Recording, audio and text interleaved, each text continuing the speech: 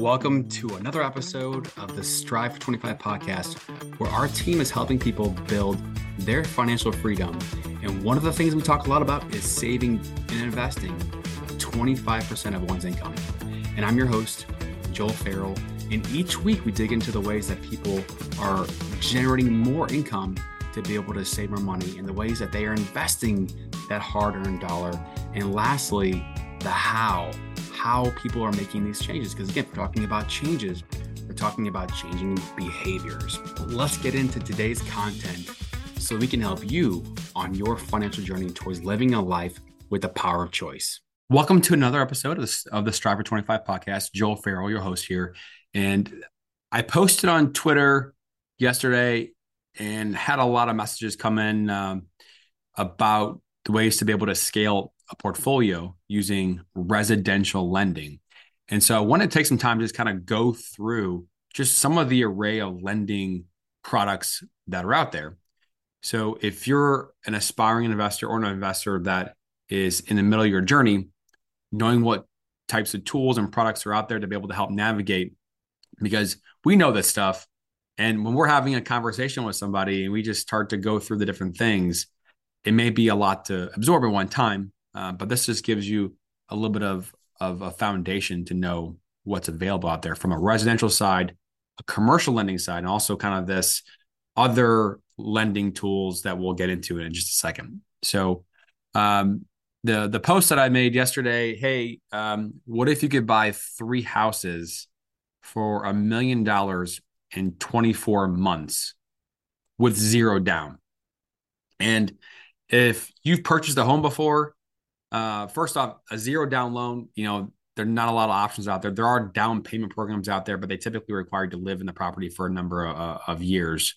There are some other loans out there. USDA is a rural loan, but the requirements are tight to fit into in terms of income and also the geography. So how does this work? Well, I'm going to dig into this in just a second. What I want to do is really just dig into the blueprint here of the actual options.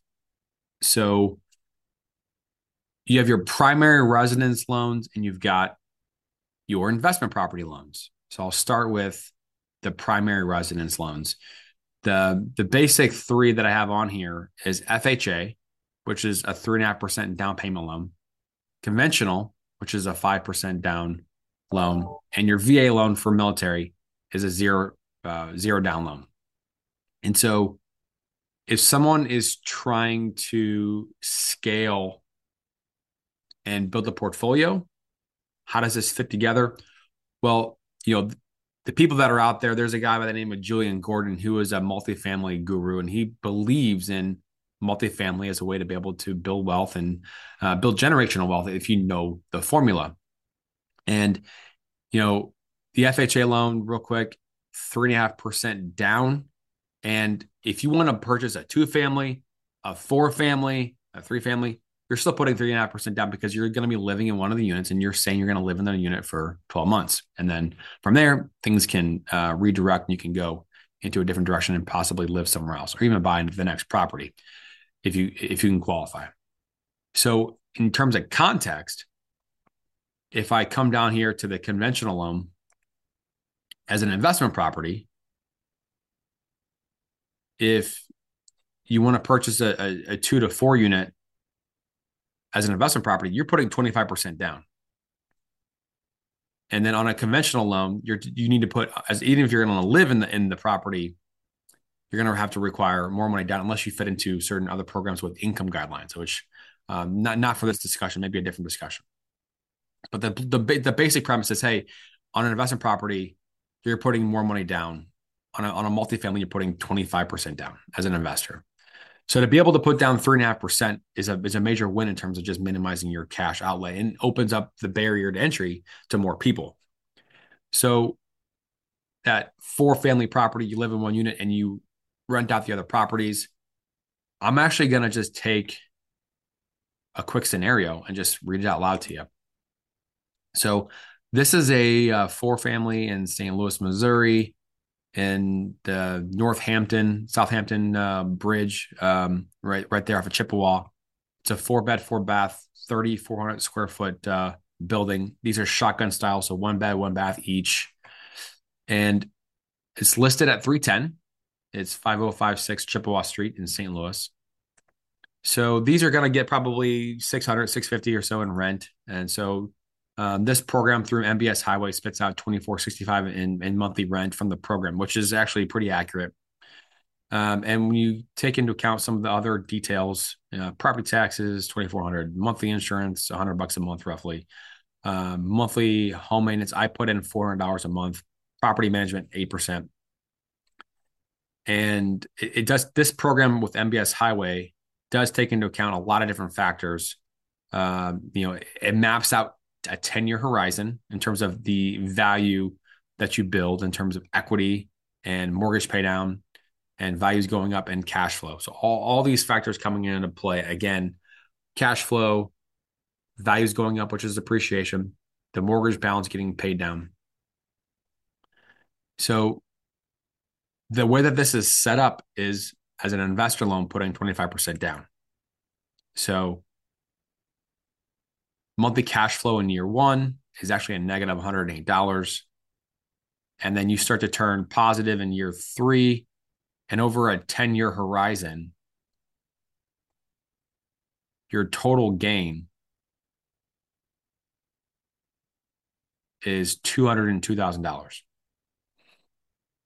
$202,000. And you put in initially $77,000 up front as an investor. So your average annual rate of return is 13%. And then your return on investment is 260%. So you're more than tripling your money. So how does this compare back to this FHA scenario of 3.5%? So if someone was going to purchase this property as a primary residence, and we're going to put down a 3.5%. So that also means as I'm doing this transaction, updating the data, that means you have to live there for a year. And that scenario for rate on the previous one, I had in the mid 7s as an investor. Rates for FHA are going to be probably in the 5s right now, upper 5s. So there is monthly PMI. And so your cash outlay is, instead of being $77,000, your cash outlay is going to be quite different. And so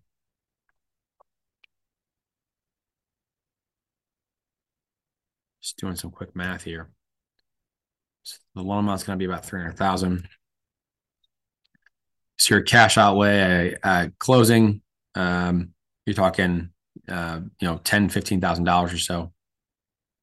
So quite different cash flow and cash in. Now the monthly cash flow is obviously going to be lower because your mortgage balance is going to be higher and your payment's going to be higher. But this is where you're living for a year. And so this analysis assumes that all these properties are rented out. So for just complete sake of simplicity, I'm going to leave this the way that it is. And after a year, you move out and this becomes a full-time rental. You're talking about the total profit being $175,000 over a 10-year period. We'll call it a 9-year period after you turn it into a full-time rental, or we'll call it an 11-year period, so to speak. So you put $15,000 in roughly. I'm rounding up to $15,000 with closing costs in here, and $15,000 into $175,000. So return on investment is 1,700%. 1,700%. So you're talking 175,000 and you put in 15,000, you're basically timesing your money by $11,000 in terms of your investment. That you don't get that in the stock market. You don't get that into normal investments. This is definitely what we call an alternative investment. So I want to go back to these other scenarios. So we just went through FHA, right? 3.5% down. You buy as a multifamily. What does that mean for the long term? Potentially, it'll be able to turn it into a full-time rental after a couple of years, rent out the previous unit, and have the cash flow come in, appreciation, and mortgage balance pay down. So again, your conventional loan is a 5% down loan for a primary residence on a single unit. And what's unique about VA is similar to FHA in that you can use it to purchase multifamilies. And the county limits for multifamilies is higher. So that's for a different conversation. But that can be powerful as well. And so I'm going to come back to this VA scenario as a primary residence later. I'm going to kind of finish this outline of the different types of lending products. So again, if you're doing a residential conventional loan and you're buying an investment property, 15% down is your minimum, but you are going to have PMI. 20% down is kind of your standard. And then 25% down actually is a major threshold for pricing in terms of the rates being better. So 15%, 20%, 25%, each of those is going to have different levels of rates and rate adjustments. And then multi-unit, you're talking 25% down. And obviously no PMI. And so each of those loans, you're going to have to qualify on debt to income ratios. And each of these types of loans has different guidelines in terms of if you have previous rental properties, tax returns and leases.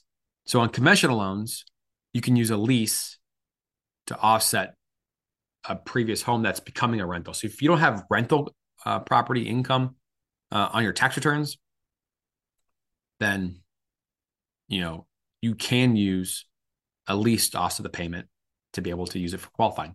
FHA, for example, a home that you're departing that was a primary residence, now you're leaving it and turning into rental. FHA does not allow us to use leases. It has to be a rental property for a number of years and on your returns.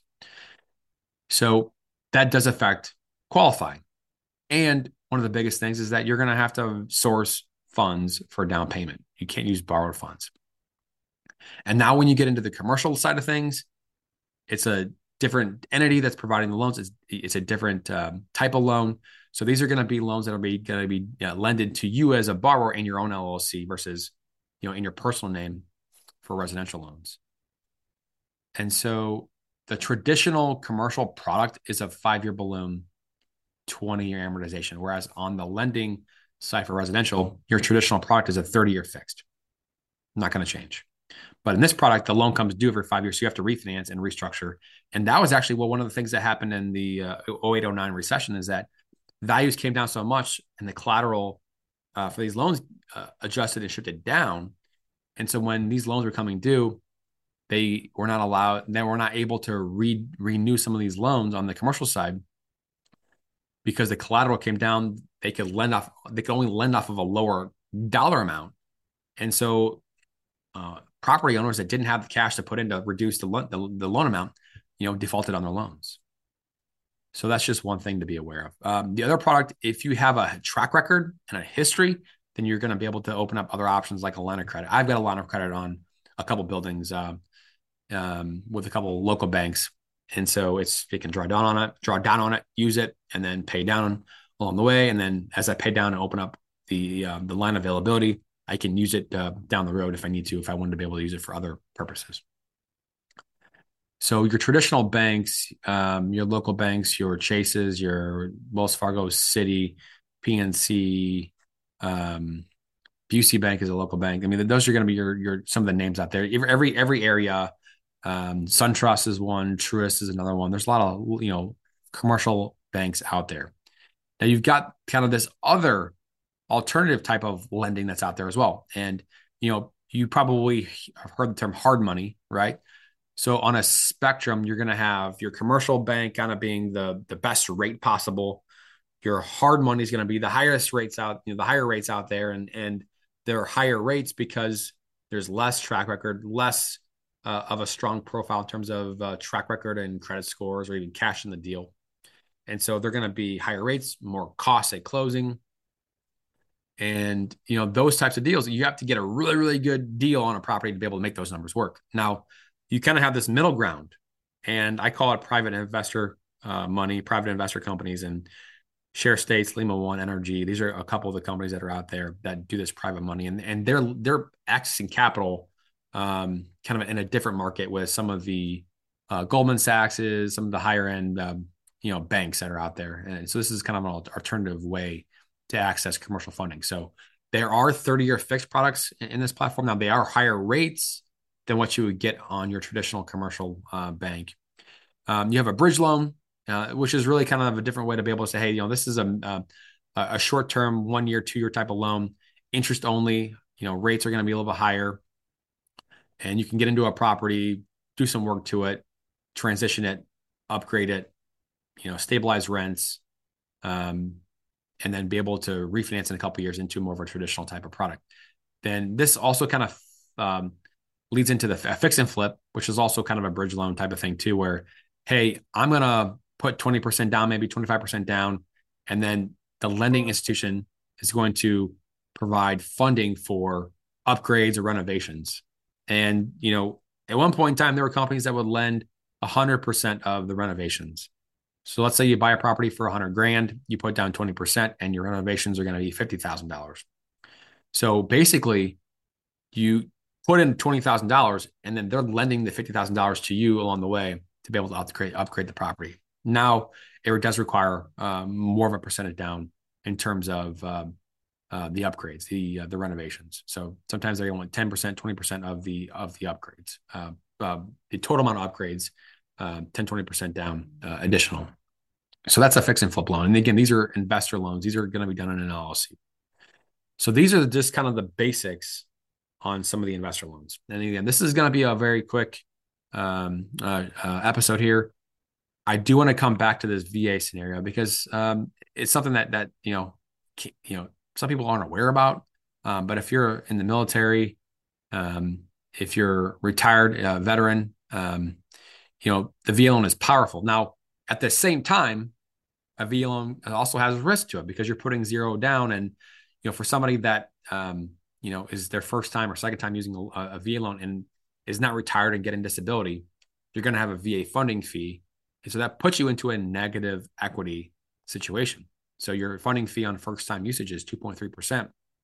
So if you buy a house for $100,000, put zero down, your loan amount is going to be $102,000 and change. So you're starting out with the mortgage balance higher than the value of the house. So there are risks to be aware of that. If you can't pay your bills, if you're short on being able to make your house payment, being able to sell it in the first 2, 3, 4, 5 years, could be a problem, depending on which way values go. So always important to be able to know what your budget is, knowing how your finances are working in terms of being able to save, build your emergency funds up for the rainy day. 6 months of reserves is kind of your blueprint for your standard to be able to cover all your expenses. But once you bypass all those kind of thresholds, and you're able to start to scale and build and acquire more properties, that's where things get interesting. So on Twitter, I mapped out this scenario, and I'll just paraphrase. So let's say you've got somebody active duty. Let's say that, and the example that I gave was somebody in Virginia Beach, right? Southern part of Virginia, where the county limits in most of the country are 726,000 and change. So the county limit, 726K. In the DC market, the county limit is much higher, and I'll share more about that in a second. So let's say you buy, a veteran who's married, has a kid, they buy a home that's, let's just say it's, 3 beds, 2 beds, whatever it is, for $200,000, no problem. They qualify, zero money down, good to go. And in my post, I mentioned in 24 months. So in the previous note, I mentioned, hey, you have to live in the property for at least 12 months. That's the requirement if you're going to buy it as a primary residence. And so in this scenario, how do you buy 3 in 24 months? I'll get into this. So let's just say January 2021 rolls around, you buy a house, 3 bed, 2 bath for $200K. And all of a sudden, later in 2021, you find out news that your wife and yourself are going to be having a baby in 2023. So life is changing. But hey, you know what? We're going to wait till the new year rolls around and we're going to purchase a new home. So you fit the requirements of 12 months, no big deal. And so you buy a 4 bed, 3 bath home for a slightly higher price. And in this example, what did we say? We said 200K, and then I think 270K is what we did. Let me see here.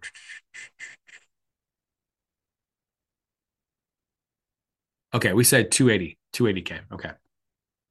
$280,000. So okay, no big deal. We qualify on income ratios. We get a lease. Underwriting allows us to use a lease on the old property to qualify. That's a whole nother story. But we buy this property for 280, zero down. We're good to go.